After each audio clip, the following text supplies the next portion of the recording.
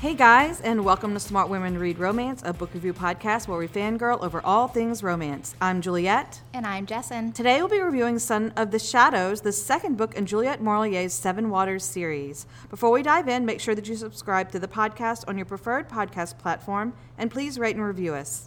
If you want more romance discussions, follow us on our social media pages at SW Read Rom, join our Facebook group, The Swoon Zone, and follow Jessin on her YouTube channel, Jessin Reads Romance. If you'd like some podcast extras, become a patron of the podcast on Patreon, where we have extra content, including exclusive episodes and give away free stickers, books, and bookmarks.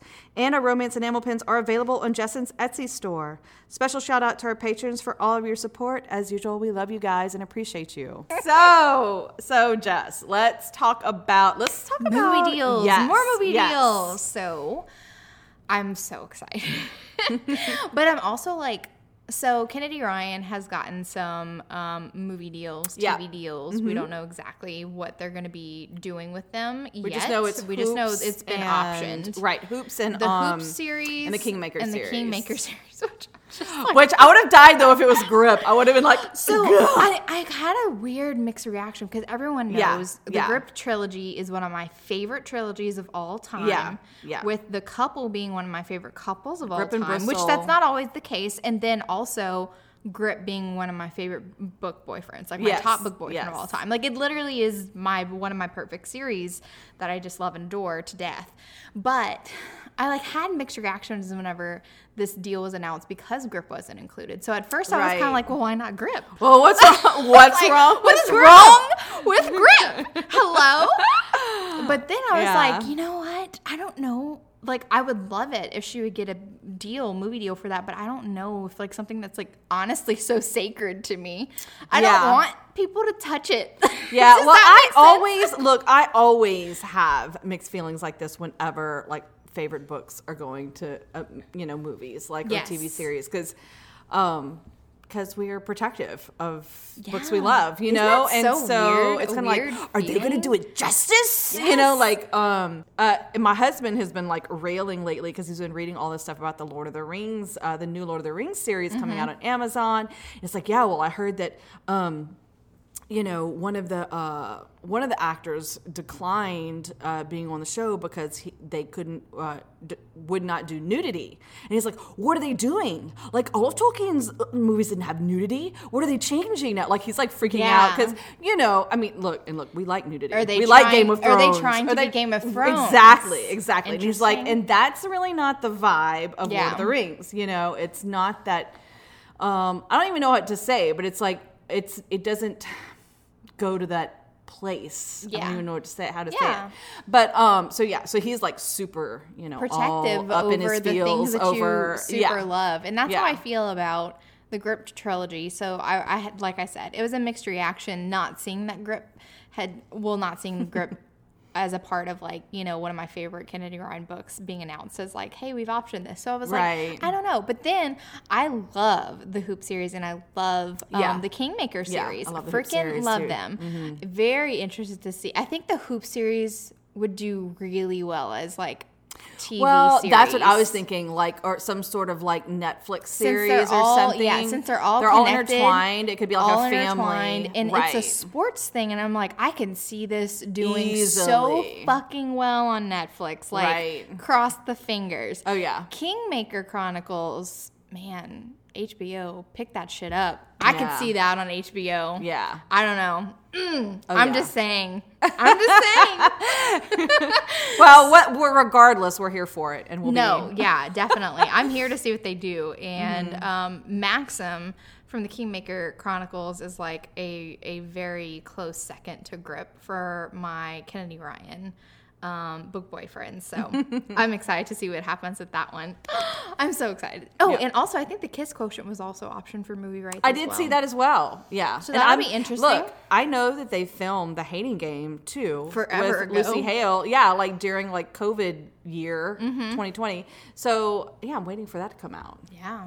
I'm ready. Guess whenever we can all go to the movie I want to see Lucy again. and Josh on the big screen. That'll be interesting. I'm very curious to see what they do with the kiss quotient. So anyway, exciting times. I feel like I've been seeing a lot of people's books being optioned for movie rights, which doesn't mean they're going to be produced anytime like soon, but it's just very exciting because I feel like, especially in the romance community, whenever there's so many people that still are very disparaging about the genre and seeing so many romance true romance being picked up for movie rights, it feels a little bit validating because I'm just like, you're dipping into the best genre, baby. Exactly. Your ideas. We get We've got plenty of ideas over in the romance world. Yes, come over. We have lots of cookies and sex. So there you go.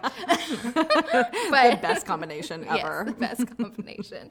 Anyway, so let's get back on track to Son of the Shadows. Yes. Okay, so characters. You want to talk? Let's talk a little bit about. We kind of talked about that last week, about how I'm cool with talking about it again. So I think you gave me Daughter of the Forest and you told me immediately, like, your favorite is Son of the Shadows. Yeah. I think you were just like, just wait until you get to Bran. I just remember this whenever Juliet gave me Daughter of the Forest. She's just like, but Bran, just wait for Bran. Yeah. And Justin was saying earlier, like, Grip is one of her all-time book boyfriends, which I totally am like second that. But Bran is one of mine. Like, even like as I've moved on into other romance, genres, subgenres, I cannot, and like rereading this again just made me fall in love with him all over again. I honestly feel like since it's been so long since I've read, I say so long, it's been like 5 years since I've read, which isn't that long. But since I used to be a huge rereader, it was kind of long because I used to read these books like once a year. But anyway, it feels like, I don't know, super like fresh, but also like comforting to come back and go read these. Yeah. And I had like some, I don't want to say new insights whenever I reread this book, but sort of kind of. And I'm like excited to talk about all of that. Yeah. But I think that this definitely has some heavier romance. I think it's just because of the situation that Circa was in Daughter of the Forest. It was hard because she couldn't really communicate her feelings. And in this one, we have Leodin, and she's such a badass, man. So she's a communicator, too. And she is a fucking communicator. Oh. So let's talk about the characters real quick. So Leodin, like we said, she is the daughter of Circa and Red from book 1. And she's 16. She's a twin. And she also has an older sister, Niamh. So Leodin takes after her mom. She's also a healer. She's very into plants. She's a good storyteller as well. And she and her twin brother, Sean, also have that mind-to-mind bond. Like Finbar. But she also has this sight like Finbar. Yes. Which is But like it's more where Finbar from Daughter of the Forest saw it as like a burden, and you could almost see like he was much more, I don't want to like... But he was much more emo about it. I was about to say he's very emo. Finbar's very emo. He was much more emo and like heavy is the burden that I carry type of thing. Right. And Leodin is more just like, I don't know, she could handle it better than him. So she's just like a very strong character. Then we have our hero, Bran. So his name is not... You'll see once, but his name's Bran, and he is known as the Painted Man. So there's this band of warriors that move almost like ghosts, and they have this reputation that they're like, are they really men, or are they like creatures from like the other world? Because just like the premise for this world is fucking amazing. I love it so much. I just smile hearing you describe it, and I just read it. And so he's the leader of this band of, they are men, but they're like a motley crew that he's assembled over the years, like these cast-off and like people who were once enslaved, and like he's basically given them a new lease on life, and they're mercenaries for hire. And they kind of get embroiled in some things happening around Seven Waters, and the situation where Leodin gets put in the path of these men is so very interesting. And I love it so much. So I cannot wait to talk about this with you guys and Juliet, obviously. Yes. So if you've not read this book, oh my God, please pick it up. What are you waiting for? Bran is waiting for you. Bran is waiting for you. So we'll talk about that in the spoiler section. Okay, you guys, now we're in the spoiler section. Let's get busy. Interesting. So let's talk about all the children that Circa and Hugh had, which he has a new name now that they call him. I don't even know how to begin. Eubden? It's I-U-B-D-A-N. It's like Euden. I think it's like, Euden. Like very... But they also call him Big Man. The Big Man. I love the Big Man because he's so much larger and taller than everyone else. Right. He's a big Briton, yes. you know? And so it's just, I don't know, it's really cool. So we have Sean and Leodin, who are both dark like their mother, and Niev, who is like her father. She's tall, she has like golden red hair. She even she's very despondent sometimes about how much she stands out. She's like, why can't I be like, you know, petite and pretty like mom, like you are. Very interesting thing. So Niev is obviously an attractive person, very. And since she doesn't look like a lot of people in it's Ireland, since she doesn't look like a lot of people, she gets her looks from her father, which are the red hair like he has is very uncommon, and her tallness. It's very funny because like Leodin's sitting in the room, and as Niev's like brushing her hair and lamenting, like, why can't I be petite? I look and like mother, she's like admiring herself in the mirror. She's just like, oh, all her and, like, curves, and she's a curvy woman. Yes, and Leodin just like, for someone who talks about her looks, like lamenting the fact that she doesn't look like mom, she sure takes a lot of time to brush her hair. I love how Leodin's never like really jealous of her sister. She's not. You know, so they have two different personalities too. Very different. Niev is very hot-headed.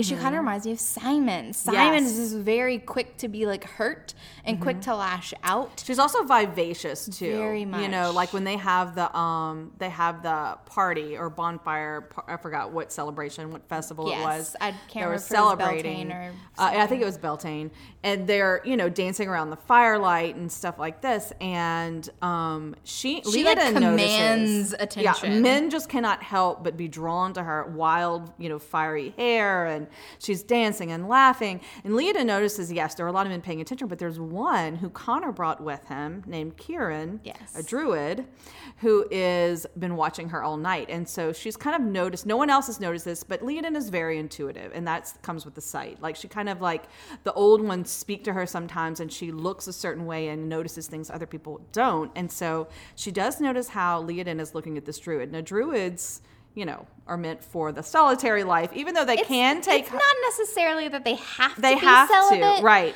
But no one really is. No one really does have a family because it takes away from your studying. It takes away from, studying the mysteries and being focused. Like you can't really have a family. You're expected to be committed and live in the Nemetons, like in the woods. Yeah. And we're kind of in these opening chapters where there's been a lot of talk of Niev plans for wedding, who she's going to wed, because she's of a marriageable age. It's time. It's actually past time. She's 18, and it's supposed to be like 16 or something, or 15. Like they're supposed to already be like married off at this point, but neither one of them are. And so Leodin even keeps talking to her about Eamon of Sheadub, the marshes that are nearby, and Niev's response is just, Eamon, like, no way, I would never. And she can't quite understand it. Leodin's like, well, he's a nice looking young man, and he has this property, and he has all this wealth, and like, why wouldn't she like Eamon? Yeah, we see like Leodin's just kind of like, well, this is the way things are type of girl. You know what I'm saying? She's very practical. She's very just like, pragmatic. Exactly, practical, and just kind of like, what do you expect? Like, father and mother have been really good about like not forcing us into a marriage or anything. But and it's time. Like who else would you want to marry? Yeah. Like, I don't understand. Yeah. You would have wealth and understanding. Yeah. And even Eamon's sister Aisling, who is like kind of glued to Sean, we can see them forming a bond. Sean and Aisling, which I think is kind of like really interesting because Liam is the head of Seven Waters, and he's kind of like the second father figure for Sean, since Sean is going to be the heir of Seven Waters. And it's very interesting because Liam was once engaged to Ailish, and Ailish married Eamon whenever Eamon Senior. Whenever they all disappeared. And so now it's kind of like, Liam Jr., which is Sean, gets to marry Aisling, Ailish's daughter. Yes. And so it's kind of very fitting. It is. I thought that was really cute sweet. Little couple. And it's just always been, But then we have something happen. So Eamon asks Leodin to dance, though, at the party, at the bonfire party. She's like uncomfortable. She's like, shouldn't you ask my sister Niamh? And he's like, no, why? No. And he's very, she notices he's very intense, and she notices the way he looks at her. He's not leering. No. It's just, he's not inappropriate in any way, but she can tell there's something. And he says and he even tells her, he's like, I wish to speak to you tomorrow privately if you don't mind. He's a very serious type of very dude. Serious. He does not just like, he's not like flirtatious or like joking. But look, he's not one to smile easily. No, but the readers, y'all, look, we get the vibes. We know he wants her. He wants her, not Niamh. He wants Leodin. He does not want Niamh. And we know that what he's coming to talk to her about is marriage. She's like, I don't know what you could possibly have to talk to me about. I don't know. I'll be in my garden. Bye. I love that she's like her mom in the garden and everything. Yes. So, but the next day, he's called away suddenly, and then her father finds her in the garden. Is like, have you thought of wedding and stuff like that? Because Eamon came to talk to me, and I'm pretty sure I know what he came to talk to me about. But the interesting thing about all this, because Leon's like, I don't know, whatever, the interesting thing is that Eamon was called away abruptly because of some attacks on his land by these mysterious men. So apparently he shares a border with his grandfather, Seamus Redbeard, but he shares another border with some other unspecified person. And apparently this other person has been trying to get at the border to get more land, but he's been ineffective because Eamon's territory is pretty well protected. There's lots of marshes and bogs and stuff. It makes it hard to like sneak attack him. Right. Well, since he kind of this other dude hired out to someone else who could kind of get the job done better. Some mercenaries that are creating some havoc. The Painted Man. So Eamon does not like the Painted Man, guys. Yo, when he comes back, the drama? It's already just like, oh my God. Crazy. It's awesome. Crazy. It's so well planned. It is. It's so good. But then, so we have some drama closer to home. Since Niamh is not planning on marrying Eamon, they do have another marriage proposal from Fionn. Yeah, Fionn Coneil of or whatever. Exactly. He's a prominent person. He's going to be like the head of this clan. He's going to be a chieftain. A major player. Right. And when this is announced, like as a family, she has the most intense reaction. Oh, meltdown, saying like, I will not marry him. No, like this is not up for discussion. And everyone's just kind of like blown away by her. Like this is not a normal reaction. This is expected. Like you are going to have to marry advantageously, and we don't understand. Because I mean, she's been raised to believe this. This isn't like a shock that you're going to be have an arranged marriage. But Leodin kind of has a suspicion about why she's reacted this way, because Niamh's kind of been disappearing lately, and coming back, hey, and flowers in her hair. Yes. Like what she's could been she rolling possibly around. be doing? So she kind of refuses to talk to her parents or anything about that. And one day, Leodin is gathering herbs in the forest, and she kind of hears these voices, and they're kind of nudging her to go a certain way. Yeah, y'all, the old ones are always talking to her. People always gotta mess with shit. Yeah, right? I know. The fairies are messy. The fair folk like to push things and make things happen. So Leodin happens upon Niamh and Kieran, and they are both naked in the lake. Yeah. And very intense. And I love this scene though too, because it's very beautiful. Very beautiful the way that it's described. And Leodin is just kind of like, if this is the way that I'm supposed to look at Eamon, then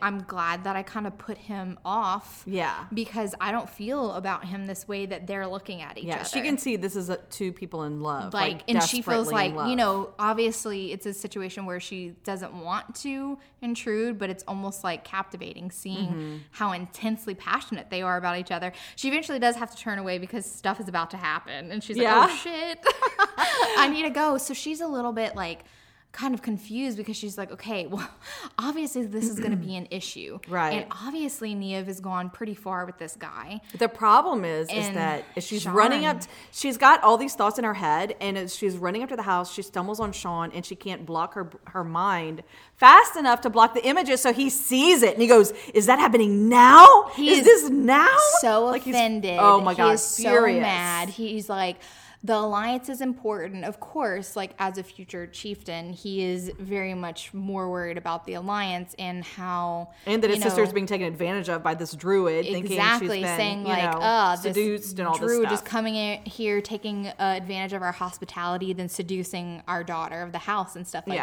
we're telling Mother right now. We're telling Father and Liam. And like, Leoden just kind of like, wait. Yeah, and he's it's like, taken out of her hands. He refuses. He's like, no, we're saying this. And so she has to wait for Niev to come back.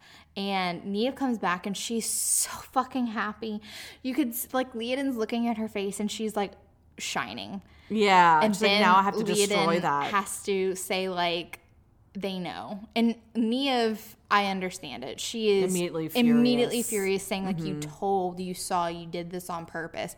You're basically ruining my life, and like it doesn't matter because Kieran loves me, and we'll just run away together, and like it'll be fine. Like nobody can stop me. Exactly. Right. So for all Niev's bluster, she still is kind of like, Leoden, can you come with me? Yeah, you can tell that she's just, like we said, she's hot-headed. She says things that are hurtful and mean at first, but then later she's always like, I'm sorry, I need you. I need support. You know? Yes, exactly. So she's just like an emotional, like, blah. Very it just explodes.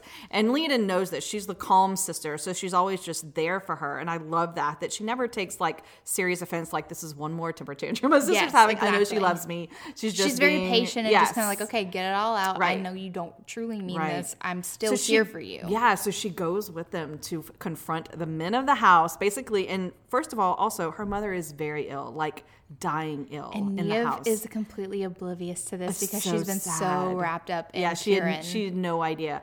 And so all of the men, including her father, like, it will never happen. You will not marry him ever. That can never happen. And like, have you given yourself to him? And whenever Niev is just like, so what if I have? Sean slaps her across the face. Oh. But I love how like Hugh Red, he comes up and he's just like, we never take a hand to women. Like, we never take a hand to our women. No, do not. It doesn't matter how mad you are. Doesn't matter how righteous you're feeling. You don't do this at all. And it's just so sad because everyone, Liam, who is a lot more harsh, and the big man and Sean are all just like, and Connor are all just the like, understanding druid is not happening. Uncle. They're like, you cannot marry him. Yes. And she's just like, why not? Why not? They never fucking tell her why.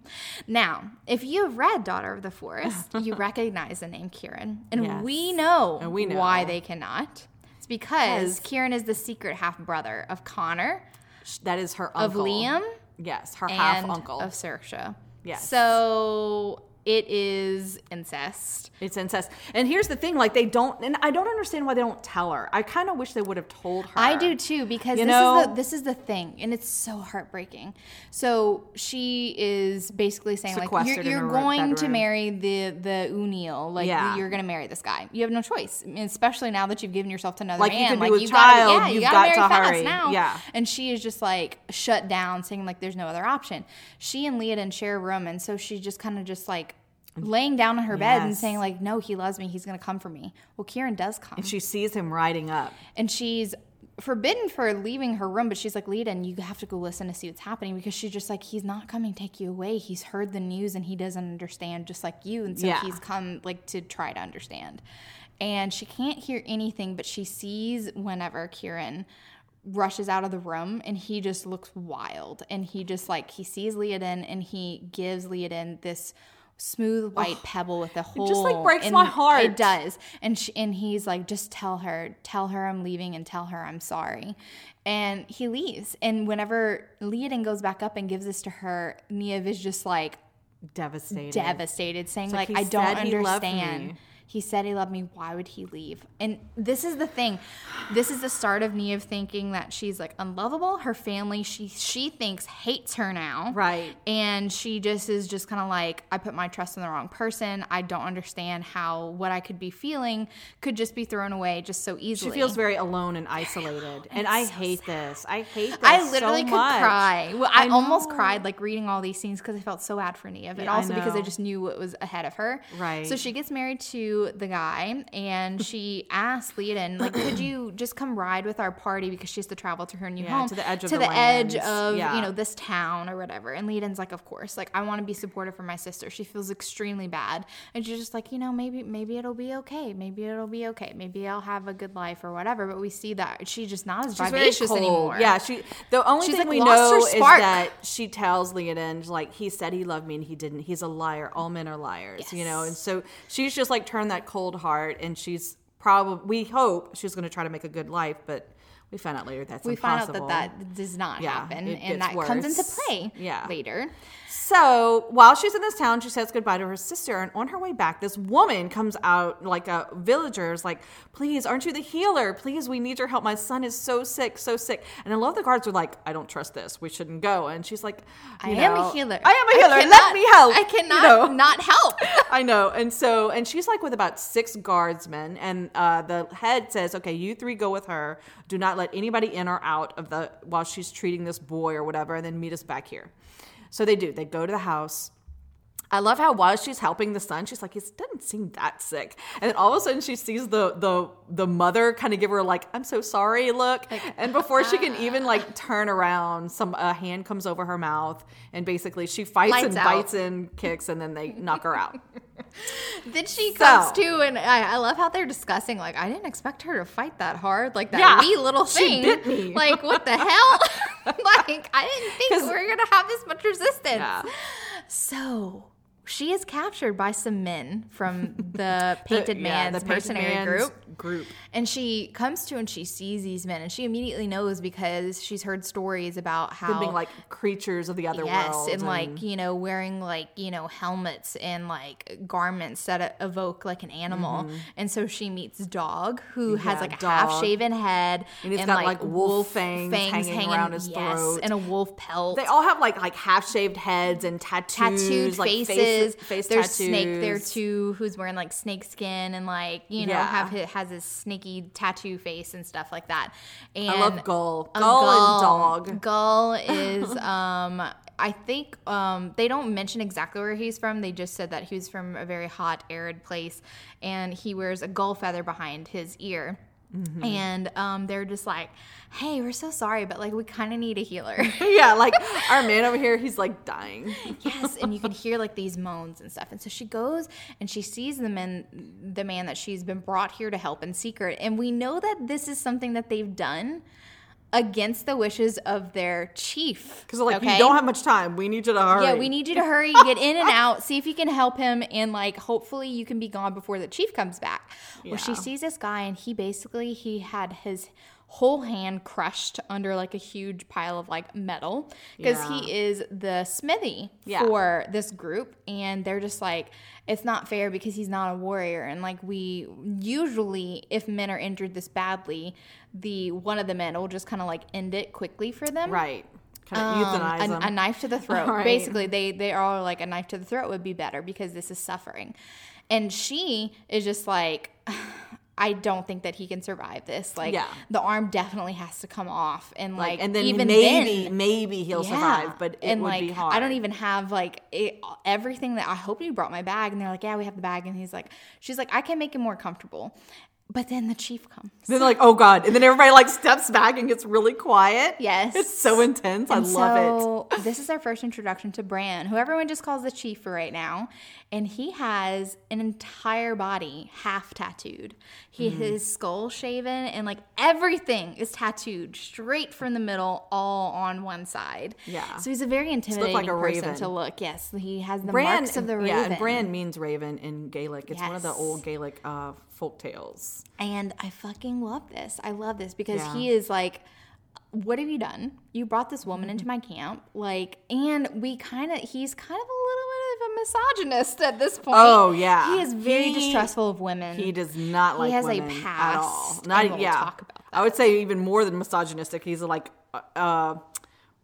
hateful toward them, just like does not trust any woman, and they're nothing but liars, and just what he's had a traumatic past, so he definitely thinks that Leodin is up to no good. Like, what are you doing over here? You can't do anything.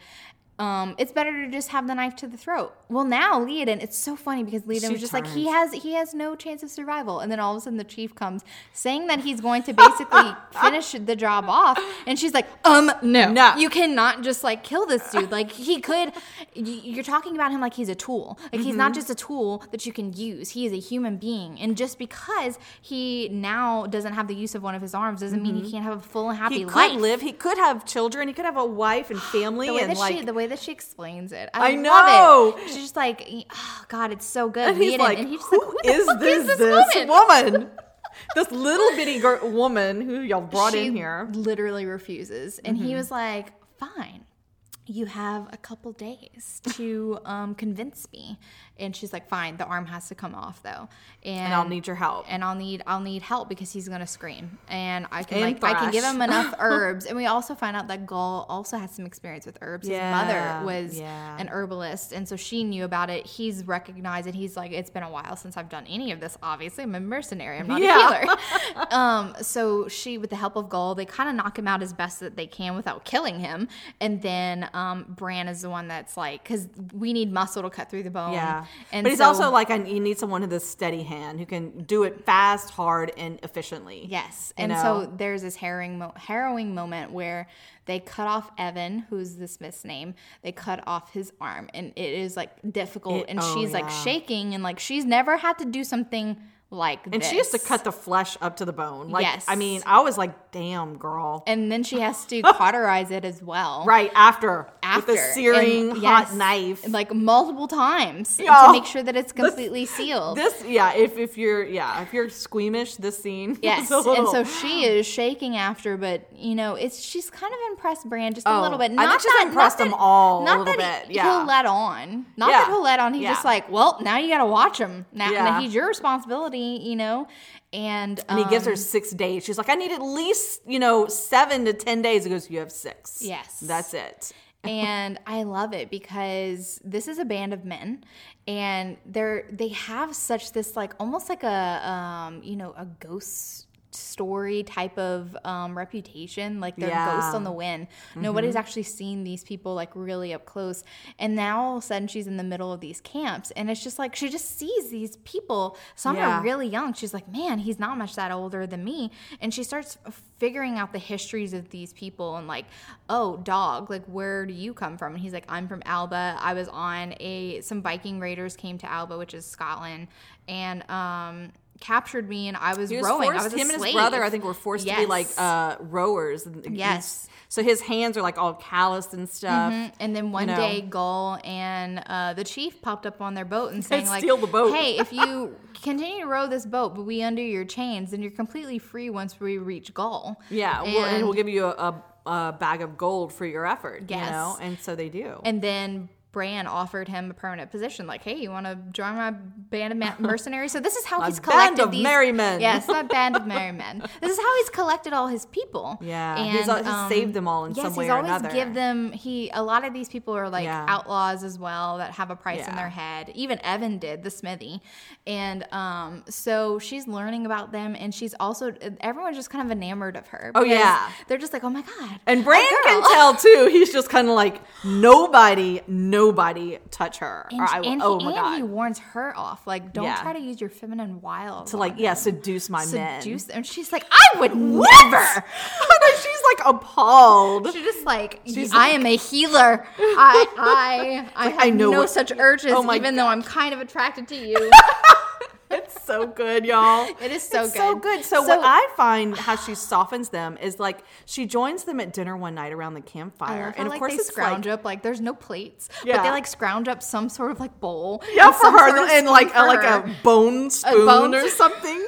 So she has they're just utensil, and everybody else is like eating with their hands. Yeah, they're like trying to help the lady. They're just they're so like they're so sweet. They're so fucking sweet. I love them so much. They're just not used to having a lady around, and they also really respect her for what she's done for Evan, because they're all very quiet, and they're like, good thing you did, miss, and like, stuff. Good job, like pat on the back, like job well done. Like, I couldn't do it. I don't have the stomach for that type of shit. What's funny though too is like the chief is warned them, they all stay like 3 feet away from her, so they'll give her something, then they'll step back a couple of feet, like they're like They're obeying the chief's orders, and so it's like kind of quiet whenever they eat, and like Leoden offers to tell a story because she has the gift of storytelling, just like her mom. So and like I love it how the chief has kind of the same reaction to stories, like fairy tale stories, like that's for children, children, like it's fantastical, and they're basically lies, and she's like, a story is not a lie, like, and so this becomes a thing that every night she kind of tells them more stories and like of warriors. The warrior, and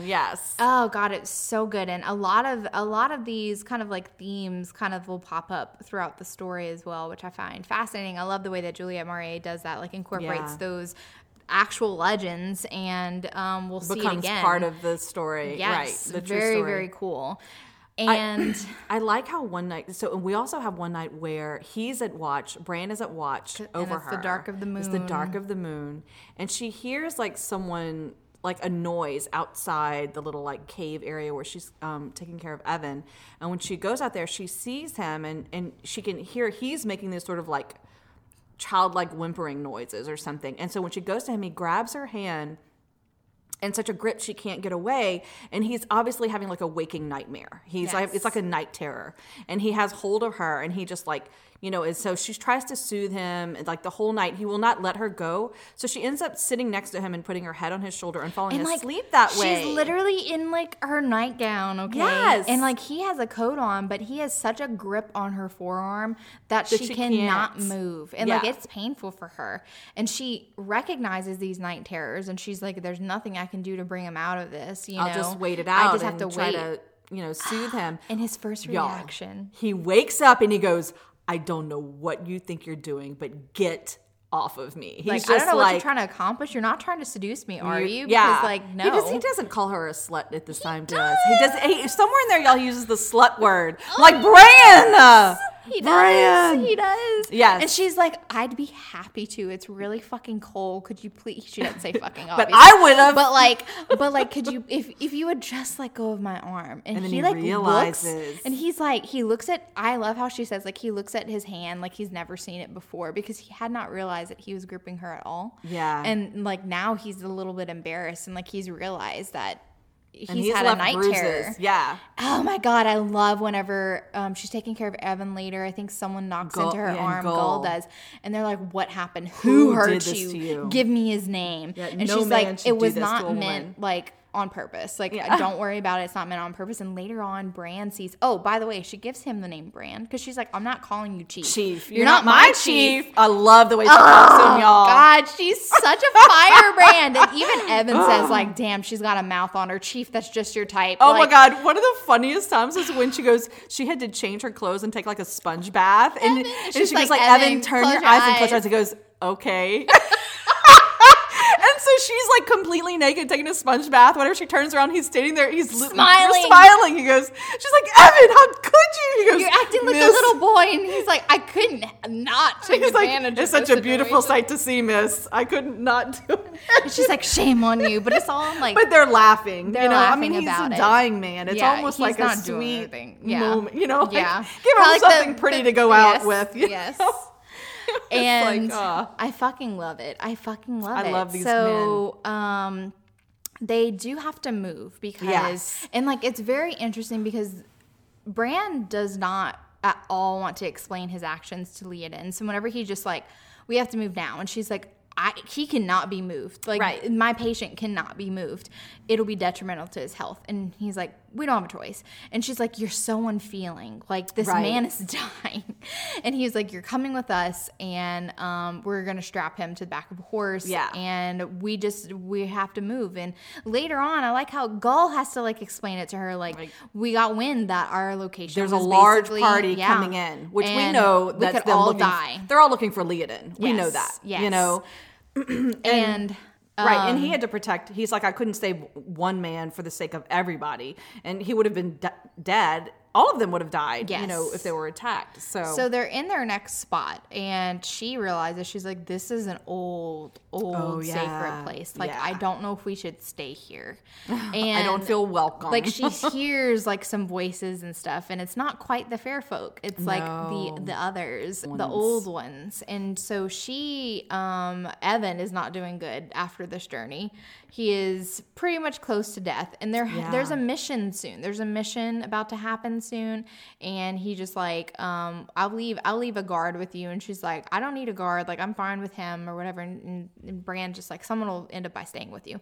The next morning, she wakes up expecting to see like Gollum or Spider or Wolf. At first, she thinks she's completely alone with Evan. She thinks they abandoned her. And then she walks out, and Bran is there. He has stayed. And she's kind of mad because she's like, you're their leader. You're just going to send them out there by themselves? Like, you need to lead them and make sure they all come home, basically. I know. She cares about these people. And she doesn't want any of them to die. And he's just like, it's a good exercise. They need to be out alone doing things by themselves. And can we also mention that Dog actually kind of proposed to her? Oh, my God. It was so sweet and sad. So he's just like, so I know you said that you don't have like somebody kind of you have a suitor. Yeah, suitor, not a sweetheart. You're not promised anybody, but like, what would you think about me? Yeah, I do have some money saved up. This is our little Norseman with his little wolf collar. It's literally the cutest fucking thing. It's so cute. But this is when she kind of realizes, I could never, like, she's starting to have feelings for Bran, and she's like, no. But she trots out the excuse, the same one she gave to Eamon, that my mother's sick, so like I can't marry anybody until my mom passes away, basically. Like, I need to be, that's why I want to get home. That's her whole reason why she's like, I need to go home, because like my mom needs me. She's dying. And so we do have that moment. Yeah, we do have that moment. Which I thought was really sweet. I know. And when he leaves, he gives her one of his little teeth, his little like his fangs. Little claws. He leaves one for her. It's so fucking. I love the way that the effect that she has on them, because men. Everyone respects her, and everyone's kind of a little bit in love with her, and a little bit in awe with her, and I really love that. So she and Bran have to work together to take care of Evan, who is dying, declining very fast, and they're kind of alone now. And they have like a conversation. He's like, "Too bad you don't know how to like wield the staff and shoot a bow," and she's like, "Actually, I can. I can do that." And he's like, "Haha, sure." Yeah, she's like, "I will prove it." Yeah, he's like, hit that little bitty thing over, like she's like, that's child's play. Give me a real target. And like, so, what task would you set forth to a man looking to join your group? Yeah. And he's like, okay. So he shoots his arrow to an apple tree that's very far away. Yeah. And he severs the apple from the tree.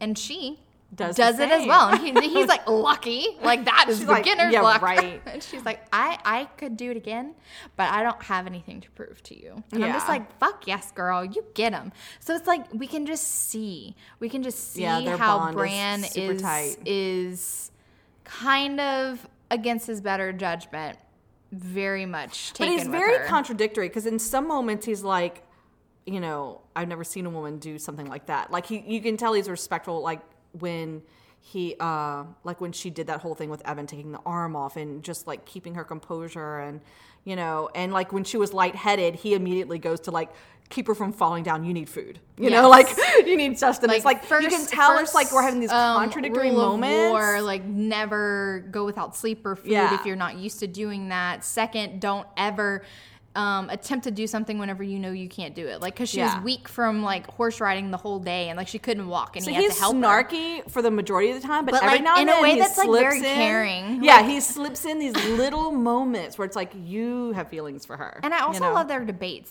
about, he's kind of like hardened warrior, I've seen the worst of men type of mentality, and she's just kind of like, but here's all the good in the world type of person. Yeah, and I like that. It's our sunshiny grumpy hero. It's very much that. It's very much that. Yeah. And I really love that for them. So Evan does die, and she is very affected, because she, first of all, has grown close to him. Second of all, as a healer, you never want your patient to die. And so she's very affected, and he's kind of, she's crying, and he tells her, I love this line so much. He's like, I wish I could dry those tears. Oh. And I'm just like, oh my God, Bran. And so it's like, kind of like she feels comfortable enough now to approach him with a hug. But then she's like, I didn't know until I touched him that I've been craving this the whole time. Yeah. And like, one thing kind of leads to another. Yeah. And hands start touching. He kind of kisses her temple, and then all of a sudden there's a rain. Kissing. Then there's a rainstorm, and they're making love in the rain. It is so beautiful, and it's also very interesting because like, so they have sex. And she has a bit of pain because she's a virgin, and he is very confused by it. Well, I love. This is one of the scenes that I love and remembered from all my first readings. Is like afterwards they're going by the firelight, and she's like hanging up her whatever, and it's got blood on it, and he's like, "What is that?" And she's like, "Well, it's common the first time that you bleed." And he goes, and he's like, why me? Why would you give yourself to me? He's in shock that she's a virgin and that she would give that gift to him. Like, he can't, we can see there's a lot of self-loathing. He has so much self-loathing. You know, and it all stems from some abuse as a child. Right. Oh, God, till we get into that past. So they have one beautiful night together, one beautiful morning, and they're kind of like in the morning eating and talking about like, well, what's going on with the future? Basically, like, Leon's kind of like, how am I supposed to fit in with a band of men who are traveling all the time, in danger all the time? And he's kind of wondering the same thing, but she says that she needs to return home to Seven Waters. As soon as she says this word, Seven Waters, he goes, what did you say? Oh. And she's like, I have to go home to Seven Waters. And he's just like, who are your parents? And whenever he figures out that it's Circa and Hugh of Harrowfield, he's like, he basically is like, hey, your mom bewitched Hugh of Harrowfield. And basically, they're the reasons why my life is crap. And I hate them, and they're horrible humans. And I never want to see you again. Definitely should leave right now. And she is so hurt and so shocked at this turn of events. Crying. And she just like, how can this be? But it's very interesting. I also love this. Like, he's saying one thing. He is, but y'all. But then he's doing other things. But then he grabs her right as she's on the horse. He puts his hand on her thigh and is like, "Don't wed Eamon. You tell him if he takes you, he's a dead man." And I'm like, oh my God. He gives her his horse. He puts his coat back on. He rolls it up on the back of the horse, and basically like, you know, here's a coat for you. I never want to see you again. Here, take this. Here. I don't want you to get cold. You know, until I come for you again. Yes.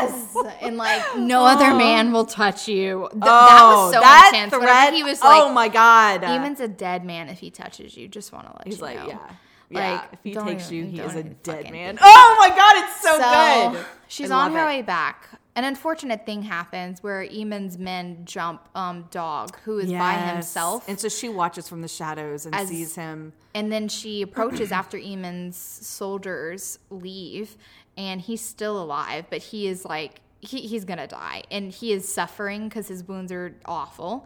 And she has to, like, he cries out for the knife. Yeah. And so she has to take her little knife. And this was one of the debates she and Bran had. Yeah, and Bran said, wouldn't you want to, like, give them a quick, clean death so they don't suffer. And she's always like, no, I'm a healer. I could never do that. But here she is now taking Bran's place and seeing what he meant. Yeah, she's like, God, whenever they have that conversation, she was like, he cried out for you and there was no one else but me and I had to do it. And it was just my God, it was so fucking good. Yeah. So she takes his wolf necklace, she takes it and pockets it.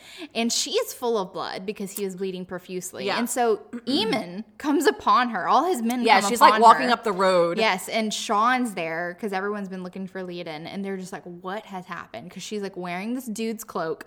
She is covered in blood and she has like bruises. Some strange and just horse like, with her. Like, what is going on? And like, she refuses to talk, and she's like, I want to go home to Seven Waters. I just need to go home. Like, I just need to go home. I just need to go home.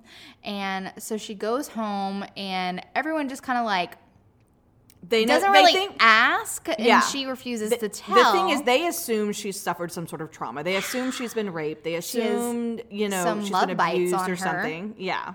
And this obviously probably brings back some bad memories for Liam and Red and Circa.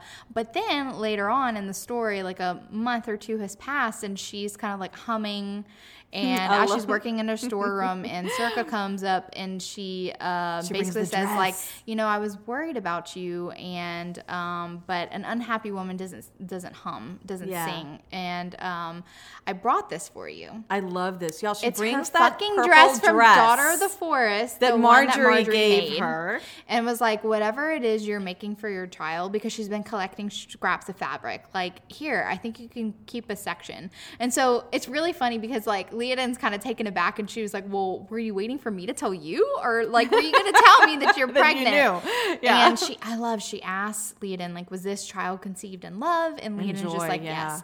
And she was just like, well, what about the father? Like, why isn't he here? And she was just like, I won't have any other man, but it's impossible for us to be together. Yeah. And but I did love how it feels very again, Circa's intuitiveness, insightfulness, you know, with the dress, because that is Bran's mother gave them that dress, you know, and so which we're not aware of quite yet. Yeah, like the connection, but it's just very. But now she's gonna be making this little baby blanket. I love it. I freaking love it. So there's gonna be kind of like this like chieftain moot or whatever, and Niev and her husband are gonna come. And Eamon's going to come. So everyone kind of converges on Seven Waters, and we see that Niev has changed. Oh, yeah. She's like a Leodin knows something's wrong. She's like something, and everyone kind of knows it, but Leodin's just kind of like, I need to get her to talk. Yeah. And she refuses to talk to basically everybody. And this also kind of like spurs, whenever she admits to Hugh that she's pregnant, I love how Hugh's kind of like, you know, I'm obviously never going to force you to get married. Mm-hmm. I want retribution against the guy who did this to you, but like I see what it did to Niev, and like I regret it so much. Yeah. Like I love how he's like, I'm going to protect you. They made the wrong decision, and they know they made the wrong decision, and they're admitting it. They're like, they know this man is abusing her in some way. She looks horrible, like horrible, like a zombie. And so, so we have a moment where basically Eamon is going out to hunt the painted man and everybody else, and but they've asked that Niev and Leodin go with Aisling back to Sheadu. Eamon so that proposes to her again. Oh yes. Even knowing, oh God, she tells him she's with child, and he still wants her. At first, he's like, "Who did this to you? Who took what was mine?" Oh Lord! Holy shit! That is a possessive statement for somebody who she's like, "Dude, we were never promised." So we get bad vibes from Eamon right now. At least I did. These are not the good mind vibes, y'all. This is like the bad possessive vibes. Yeah. This is bad possessiveness. This is like, I see you as, you know, an object that I want to own, and somebody else has touched my special plaything. No. So he's just kind of like, but we're going to table this for now, basically. He's not super put off, but he's mad that somebody else touched his own. Yeah, he's furious, and she thinks this is the end of it. Like, this is okay now. I also love that there's a moment that Leodin, whenever there was a celebration, kind of challenges Nia's husband. Because, like, we can see how controlling the husband is, too. Like, Nia, come sit right here, right next to me, because he likes to have his, you know, abuse toy next to him all the time. And Leodin is just kind of like, Nia, come sit next to me. And, like, stares this motherfucker down and just kind of like, try me. Like, try me. Like, I'm protecting my sister. And so he even wants her to, like, go with them whenever they go down more south for the chieftain's moot. And Leodin's just kind of like, Niamh's going to stay with me. Yeah. You know, it's no place for a woman. We're gonna visit. He even says, like, sister. You know, a man wants his wife at night. And she's like, no. Oh, God. No. Oh, God. So they go to Eamon's fortress because it's a safe place. Right. And so it's just going to be Aisling and Niev and Leodin. And the guardsmen, obviously. Yes. And it's the vibe over there is very creepy. Super creepy. It's like, it's a fortress, Gothic, but like nobody's allowed like outside of the walls. And like Leodin even tells Aisling like, do you ever get to go anywhere? She's like, well, we have everything we need in here. Like, why would we need to go places? And she's like, this feels like I'm in lockdown. Yeah, I feel like I'm in a prison, okay? It's just all I'm going to say. She knows that she only has a finite amount of time to figure out what to do about Niev. She has the sight, and she sees the She's abuse. also been practicing divine seeing in pools and stuff. And so she has So she does. She sees a vision, and she sees basically the abuse that he's done to her and what's going on in her mind, and that she's basically been like... Literally, I did cry this time around reading Niamh's thoughts about herself. Yeah. Like, basically just saying, like, I can't do anything right. Like, the way that he talks down to her. My family hates me. I'm worthless. I can't even please him in bed. I can't even please... I'm ugly. I'm worthless. She cut off her own hair. Yeah. Because he was, like... using it as basically a weapon. It was awful. Yeah. And Leodin's just like tells her, because we can see like she is losing hope. Like Niamh is losing hope. She's also, I mean, she's mentally breaking down, guys. Yes. Like, and Leodin's like, severe depression. I promise you won't have to go back to him. And she just kind of like, okay, like, I don't know what you could possibly do, but Leodin's like determined. She's like, you will never go back to him again, I swear. So she's looking at like little ways to get out of the fortress, okay? She kind of finds a secret passageway, which is cool. Yeah, with the help, again, of the little voices. Yes. Calling her down. Yes, kind of directing her path. And so she goes out and she sees it's kind of a hidden place. Like the guardsmen can't really see where she's at, because like it would be a good escape through the marshes. Through the marshes, okay. Right. One day, whenever she goes down, she's been going down a couple days after she finds this, and one day someone comes up behind her and puts their hand over her mouth so she can't scream. And he's just like, I'm just giving you a warning, just so you won't scream. They can't see us, but they can hear us, so talk lowly. Yeah. And she's coming face to Bran, and she's like wearing this voluminous, night rail that kind of hides that she's pregnant. And she's just like, wow, I'm seeing the father of my child. I'm pregnant. He doesn't know I'm pregnant. I don't know if I should tell him. I know, she keeps thinking, should I tell him? Should I not tell him? But it's all about Niamh. And she basically is like, I need help. I need help. And he's like, well, why don't you ask me? Why don't you ask me for help? And she's like, well, I don't have anything of worth, to... For a mercenary. Yeah, for a mercenary. He's like, you kind of wound me asking I need payment. I love this, though, because he says, tell me what you need. And then so he tells her, I need to get Niamh out. I can do the job. And my payment is your trust. That's all I want. Yeah, he's like, I want you to trust that I can get your sister out of here. And that was it. And she's like, also, because she does say how like the current husband's abusive and how she wasn't in love with him, she's in love with someone else. And he's like, well, who? And so she tells him like Kieran, and he's a druid. I don't know. And he's like, leave it up to me. I just need to know all the information. So Aemon and Niamh's wife comes home 2 days sooner. early. She is freaking out. Yeah. Niamh is kind of freaking out because they hear them, and she's like, we have to go now. Yeah, we have to go now. Courtyard. So they go down. Niamh's kind of freaking out because she's like, it's dark. I'm scared, Leodin. She just kind of like, oh my God. She's like freaking out. Oh. They get down there. She kind of screams because Gull's there. And Bran and oh my God, there's these tattooed men and stuff. She's so Gull takes Niamh across the marshes, and Bran and Leodin and kind of still have like a little moment and stuff. And she's basically saying like, "Be careful," and he's just like, "Why do you even care?" And like, "Dummy, because she's in love with you." I know. And then he loves taunting Aemon. So they've had a couple of run-ins, and he's even gotten the drop on Aemon before, killed all of his men and left Aemon alive. And so like now Aemon has a personal vendetta. And to see Bran, the painted man, coming into his fortress and taking Niamh out from under him and basically thumbing his nose as he's crossing the fucking marshes, Aemon is pissed. He is so mad. And close to Leodin. He's like, did he hurt you? Did he touch you? And I'm like, dude, you don't even know. Have any clue. You don't even Aemon's know. The thing is, the suspense that's built up, because we know eventually Aemon's going to find out who the father of her child is. And so we know this is going to go down in a bad, bad way. But it's like, I love the way Maurier builds up suspense in this book. Because I'm just like waiting. It's like you said, from the very beginning, when we see Aemon is in love with her, but yet Aemon is attacked by the painted man. And we know that is going to be our hero. It's like this animosity between them for this epic showdown. We are. It is. So they get away. I love how she calls for Sean, and like they go back home and stuff, and they get reports. Like Aemon comes back saying like, I didn't bring her back. I saw her fall into the marsh. She's dead. She drowned. I failed you. And Leoden is not quite sure. She just kind of like, maybe she did drown. She was kind of freaked out. She could have, you know, put a foot wrong and died. And like, at least kind of like I tried, but also I'm sad. But then she gets a little message. She gets a little vision, and that maybe Niamh is alive because she sees this child playing in the sand that has very, very red hair, kind of like Kieran. And she sees Niamh in the background. And so she's like, I don't know, is this like a possibility of what could have been, or is she alive? Like, did she make it out?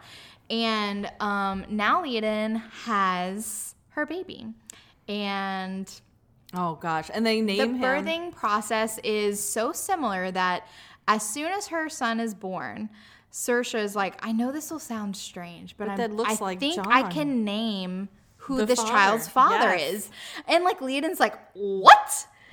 Because she did tell Hugh, she was like, the father of the child has pretty much a vendetta against you, saying you ruined his life. Right. And Hugh's just kind of like, if you say he's the age he is, he would have been under a year whenever I left. Like, I don't know what I could have done. I hurt, you know? And so now Saoirse's like, Red, look at him. He looks like John. He looks exactly like John. And so we find out that Bran is the same baby that Saoirse delivered in fucking Marjorie. Daughter of the Seven Waters. He's baby Johnny. He's baby Johnny. Johnny. Of course, Leoden names their son Johnny. Oh my God. Okay, so now we're coming. It's coming full circle. Y'all, coming full circle. Now we're coming on the best scene in the whole. So Leoden goes, and she's like, I'm having a fun play date with my son. Yes. We're going to go to the lake. By the lake shore, under the willows. They played all day. He's taking a little nap, so I'm just going to do my own thing. And boom, the painted man's there. She's like, y'all, it's straight out of like historicals, but instead of the man walking out half naked, she's like in her shift all wet, coming out of the lake. She's having her Colin Firth, I'm coming out of the lake moment. Yes, exactly. That's what she's having. He's just like watching He's just her. Like, damn. So they can't. I love how he's like, I think we should sit like 3 feet apart. He's trying to be, but like, he can't. He can't. Yeah. They like do one. He's like, I thought I was strong enough, and then all of a sudden they're on each other. They're on each other. They're kissing. It's awesome. And literally, the baby cries, and he's like, "What the fuck is that?" Oh, so then she hops up. She goes. I love this scene. Me too. She goes and grabs Johnny and comes and sits. She's like, he's hungry. She's like, he can't wait when he's hungry. And so she immediately starts nursing him. And Bran is just like, well, I see that you just didn't wait very long, did you? Yeah, I'm sure they married you off super fast. You just moved on really fast after I left, didn't you? Usually my sources are pretty good. They didn't mention that you were married and had a kid. Yeah, so who'd you marry? Yeah. Not Eamon, because we've been watching him, and I know you didn't marry that motherfucker. He is so angry and vicious. And she just kind of like, God, you're such a dummy. You're such a dummy. Even in her head, she just calls him an idiot. Yes. It's so funny. And she's just like, I'm not fucking married. And he's like, oh yeah, so you're not married. And he's like, and then she calls him Johnny. I'm not gonna give, I'm not gonna marry somebody whenever this is your son.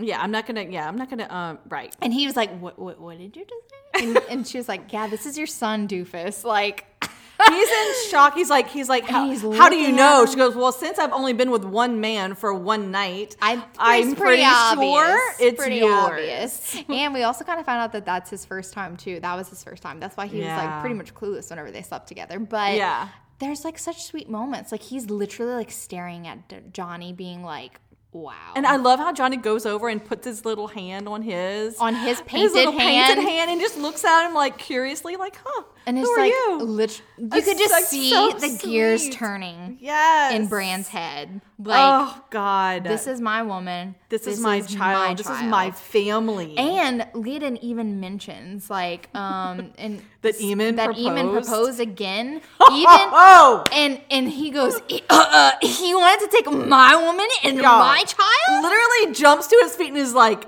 that bastard, how dare him?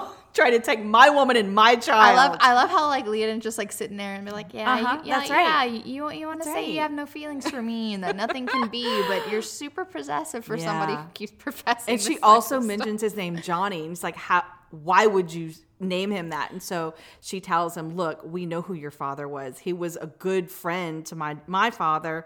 And so it's like sort of some of the history is coming out. Though we still don't know exactly what happened to him, because obviously Marjorie did not raise him. Marjorie loved him. Yes. But she died when he was very young. So at this point, Circa does die. Yeah, and Red is sent on a mission. We do see Finbar. Finbar appears, the one with the white wing. And I love how like Finbar and Leoden have a moment too, and he even kind of mentions like, man, you should have been my daughter. Like you have all my gifts, you're kind of like me, but you have your mother's strength and stuff like that.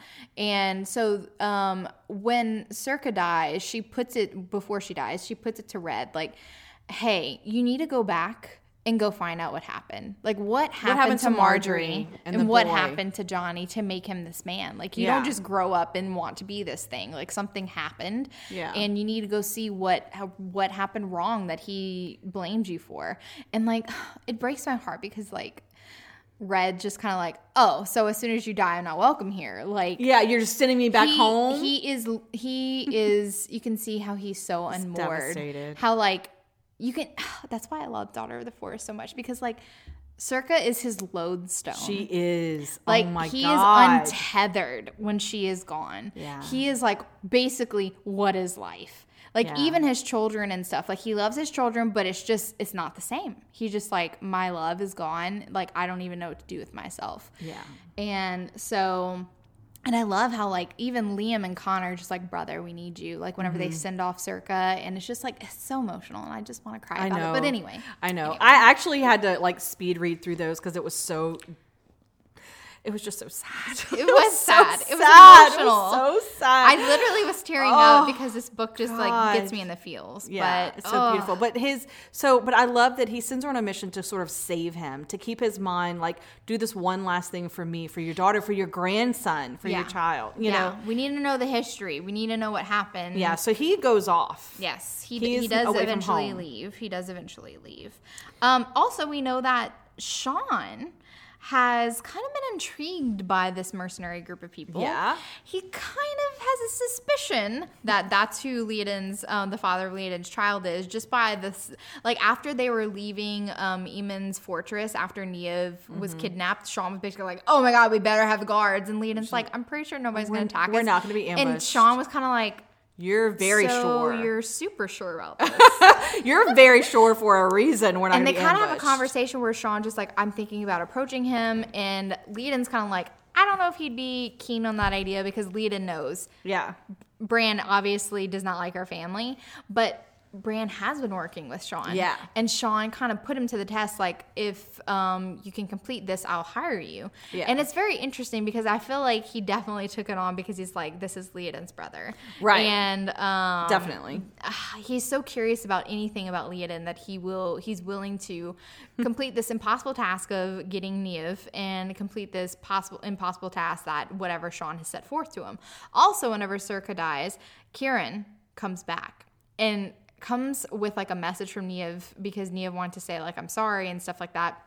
And we find out from Kieran himself, like, oh, you don't know Leoden? This is why we can't be together.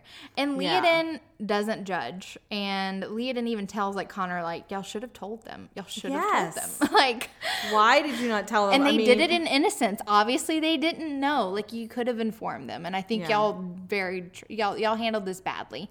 And Kieran's like, I won't tell you where she's at. Like, she is very much changed, and I promise I'll protect her from now on. But like, she doesn't want to come back. Yeah. And Leoden... they're going to live their life of isolation together. Yeah, and Leoden's kind of like a hard ass about this too with her family because they're like, oh, so you know Niamh's alive. Like, why can't you tell us where she is? Mm-hmm. And she's just like, she doesn't want to come back. She doesn't trust, us. And like, who would blame her, basically? Yeah. So like, let her live her life in peace. It's enough to know that she's alive. And that I've seen her future and she's going to have a child. So like, just be content with that kind of thing. Then Some more things happen. So she sees some visions, and she sees Aisling crying and begging Aemon.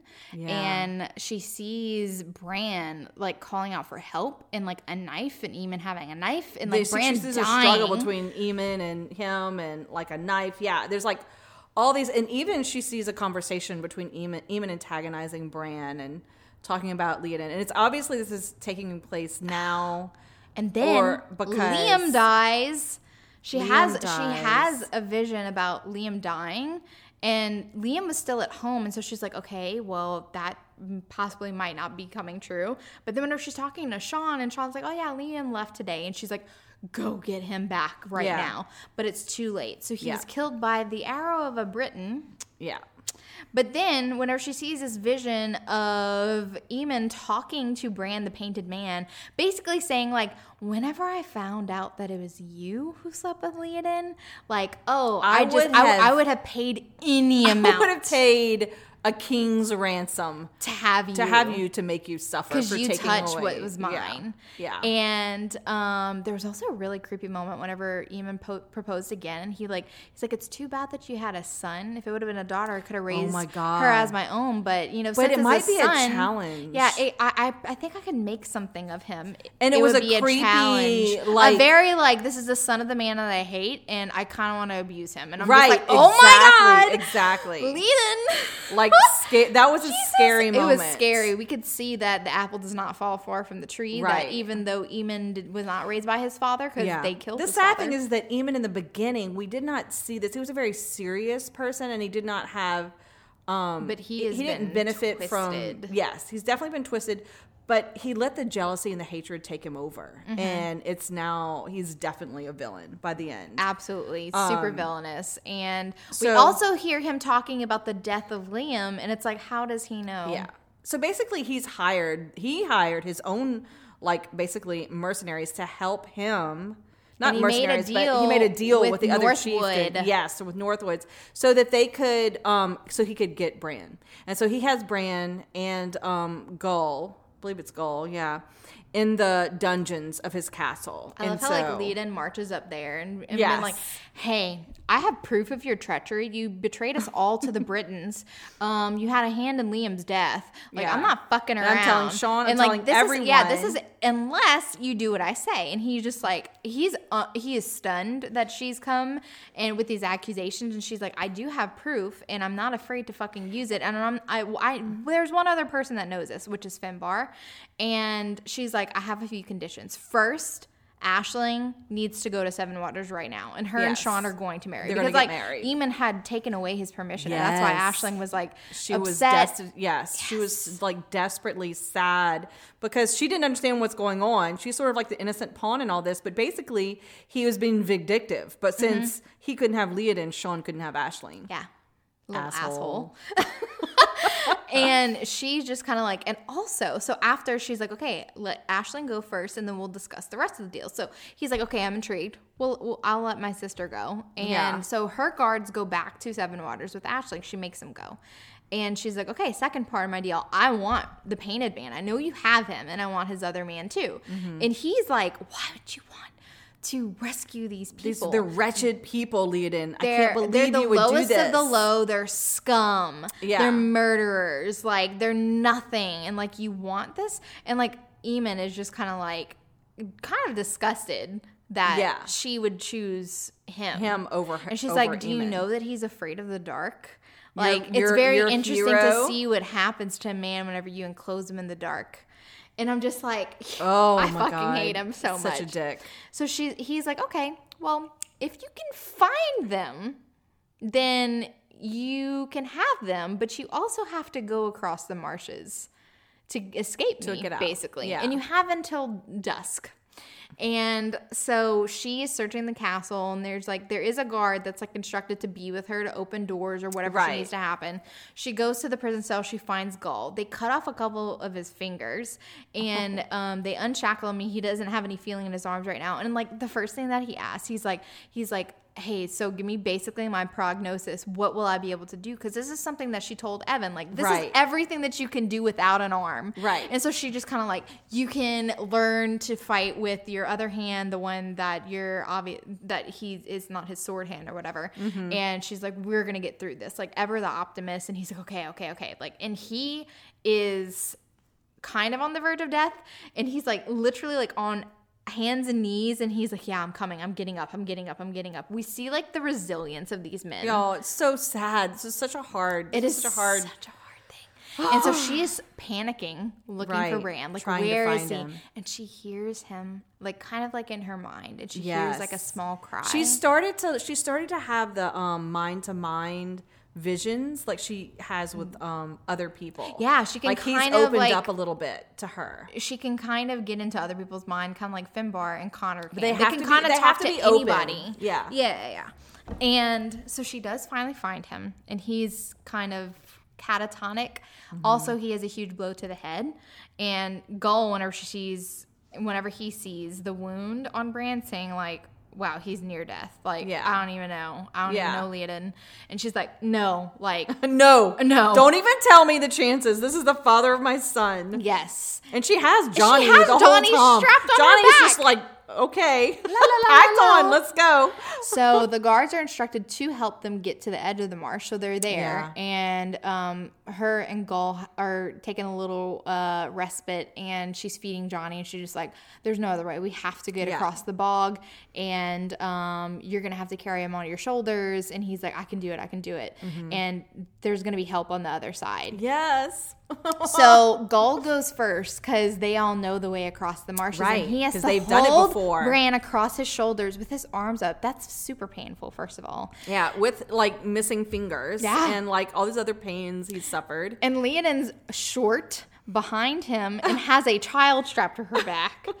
And it is kind of like desperate. A few times she has to jump and she almost slips and falls in because she doesn't have as long legs as him. Yeah. Then he's just kind of like, you have to hold him like on my back because my arms, like I need, like they're so painful. And so she's like holding Bran up. She's like, maybe we should put him down and have you rest. And he's like, if we put him down, I can't get back up again. Yeah. Like we can't stop now. And she even kind of has a little defeatist attitude whenever the light of day is sinking, and she's just like, they're about to come after us. They're about to come after us. Maybe we should put him down. And he's just like, no, we can make it. And she's like, I don't know what I was thinking. Like, we're definitely going to make it. And it's getting so dark that they can't see anymore, and this is a problem because you kind of need to see, especially whenever you're injured. Yeah, well, and the marsh has these like sinkholes that if you step in them, they will literally suck you down like quicksand, and you'll drown in this like bog. I know you haven't read the Eloisa James Wilds of Lindo Castle, but they have a bog behind their house really? Too. Yeah, like that, like this, and it always reminds me of this. So okay, now I want to read that. I know, it's so cool. So anyway. Suddenly they see something flying towards them. It's kind of glowing. And we didn't really mention, because there's so much to mention in this book. Oh, God. After Kieran comes when Circa dies, he has this big raven. Fiaca? Yes, she names him that, which means like little raven or whatever. And she had sent Fiaca to go try to find Kieran for help whenever she goes to Eamon's house. Right. And suddenly he appears again. He's glowing. He's like a magical animal. Okay? Like, yes. And all of a sudden, these vines and leaves and trees start like molding themselves into this pathway for them to walk across the bog. I love the fairy magic. And they get to the end, and we see Kieran, and Kieran's like, okay, you made it. And we find out that he went go look for his mother. Oh, fucking Lady Una. What the fuck? She's alive. She's still alive, guys. And we see that he's very angry, and he's very angry with Connor because he's like, I thought I belonged someplace, but I'm the son of a sorceress. And I've been learning from her. And she's like, well, why did you help us? And he was just like, this is kind of like I paid part of my debt. My mom definitely has a plan for me. I don't know if I'm going to follow it to the letter. It's like foreshadowing basically for the next book and stuff. Yes. And he's just like, help's going to be on the way soon. And he just kind of like disappears. And then all of a sudden, everyone's there. Yes. Spider's there. And everyone's like, oh my God. They're giving Bran the prognosis, saying like Chief would cry out for the knife if he could, and Leon's like, she's like, hell no. We just did all of that. We're not giving up now. We're not giving the knife. And then they all see the baby, and they're like, you have a baby. Who's the dad? And she's like, this is his father. No, get him up so I can fucking heal him. And everyone's just like, oh my God, he totally broke the code. So awesome. He broke the code. He broke the code. Because that's what it was all about in the beginning when she first got there. Like, don't touch the woman. Don't break the code. I love it. So funny. They find a spot. They're kind of like on the beachy area. And he is basically wrapped in this night terror, his worst place, and she needs to coax him out. I love how she goes into it with him and starts to change the vision. Yes, like she to bring him toward the light. All his pain and abuse. Whenever he was a child, and she starts kind of piecing things together, and then all of a sudden she gets interrupted, and she's like, "I thought I told everybody to leave me alone." And they're like, "You need to come see this." Yeah, her father her appears, dad. And he's like, I have info. Exactly. And she's like, I need you to talk to him near him. Yeah. Because I need you to tell what happened to Marjorie. So he tells the story of how Marjorie, with family and little Johnny at like 3 were traveling across to some sort of festival, a little festival to the village or whatever. She was like just kind of getting out of her grief after John died. After she John. was doing like the first thing, which is so sad. It's so sad. She finally goes to do something. She takes her son, and they're raided by Pictish raiders or something, and they kill everyone except for Johnny. Johnny's left there. Nobody knows what happened to him. Right. So nobody knew what happened to him. They just thought he was taken or whatever. Well, they find out that this man named Rory took him and basically raised him, and that's the one we see in the visions he calls his uncle. Yes. Who's like, and he's just like, he's like a philanderer, an abuser. He'd lock him in boxes. A heinous individual. Just a disgusting person. Basically abuses him his whole life. She has some info too, because she tells Hugh, she's like, because he was like, nobody knew what happened to the child. Like, he said I became, and Johnny had told, Bran had told her, he's like, I became a man at 9. Yeah. And so we also learned that, that was about the time that he killed Rory. Yes. And went out and we learned from his night terrors that she's experiencing with him, that when they were raided and attacked Marjorie, they were kind of close to the village where Rory lives, found his outhouse with his cellar, and she put Bran in there first. Yeah. She was the first person to put Bran in like an underground cellar, and she leaves her little pouch where she carried a lock of her firstborn child who died as a baby, and also John's hair, and it was in a little pouch with like a bee on it, and like that was one of the first tattoos that he got, was this little embroidered bee. Like, this is a memory. And whenever he was 9, he killed his abuser Rory, who basically treated him like a slave and loved shoving him into the cellar as punishment, and would leave him there for like days. So she's basically telling the story to Bran as he's like in a coma, and like she didn't do that because she was trying to protect you from the raiders. She was trying to keep you safe and alive. And like we could feel like the magic going on. Yeah, it's really cool. Like her like coaxing him from like the depths of despair, basically back to life. Yeah. And then she falls asleep, and then she wakes up and he's not there.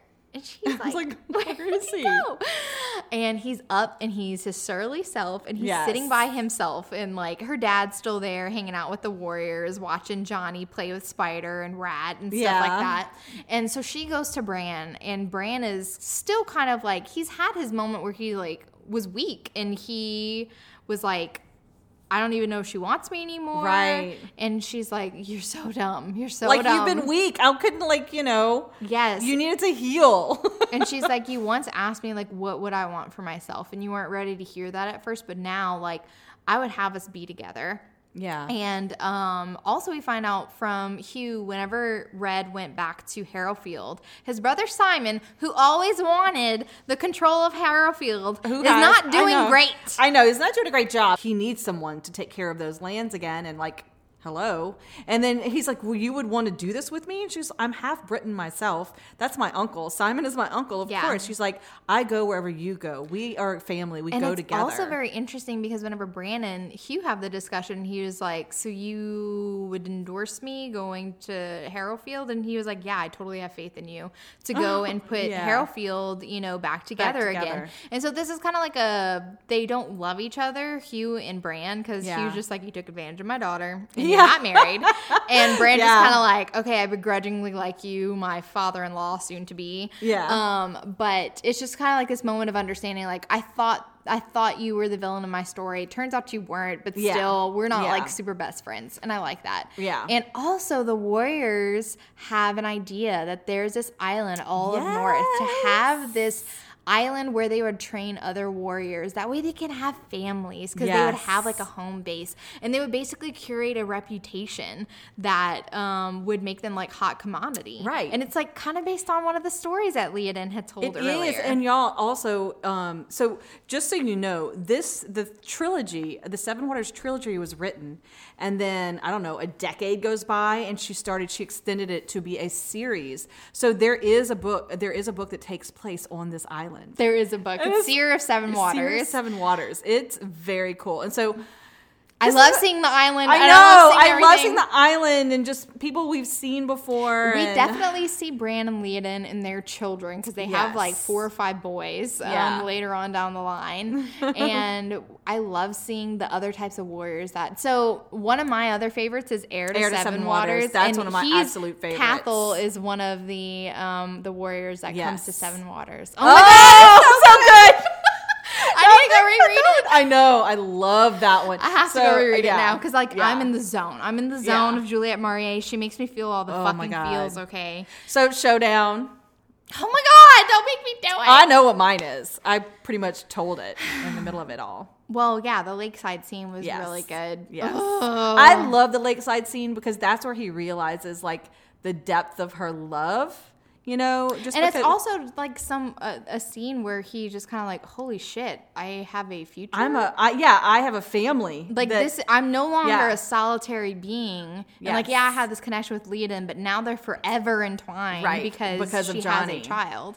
Right. And it's kind of something that he's never really thought about before. It's just the shock on his face, the emotions that take place, and the fact that Liaden isn't even angry. She's just like, you idiot, this is your son. Yeah.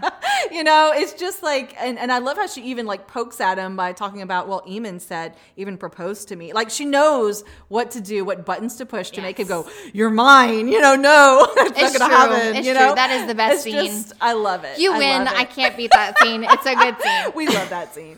We do love that scene. There are a lot of amazings, but this is such a good book, y'all. This is such a good book. Such a good series. Juliette Marnier is the most amazing storyteller. If you do like these books, highly recommend Heir to Seven Waters, which I believe is the 4th book. Yeah, it's after Child with a Prophecy, kind of like concludes the storyline that involves Lady Una. Yeah. And we also see Kieran a lot during the series, and I actually really love his character. I do too. He has a very cool evolution. He's a very cool character. He's a very cool evolution. I really like him. Yeah. And we see, Sean and Aisling's kids. Like, it's fucking good, okay? So that's all I want to say. It's fucking good. There you go. That's our endorsement. Good. Yep. That's exactly what we need to say. We hope that you enjoyed today's episode and look forward to the next one, where we'll be reviewing Just Like Heaven by Julia Quinn. Thanks so much for listening. This goes out to all the fangirls. Life's better with a little HEA.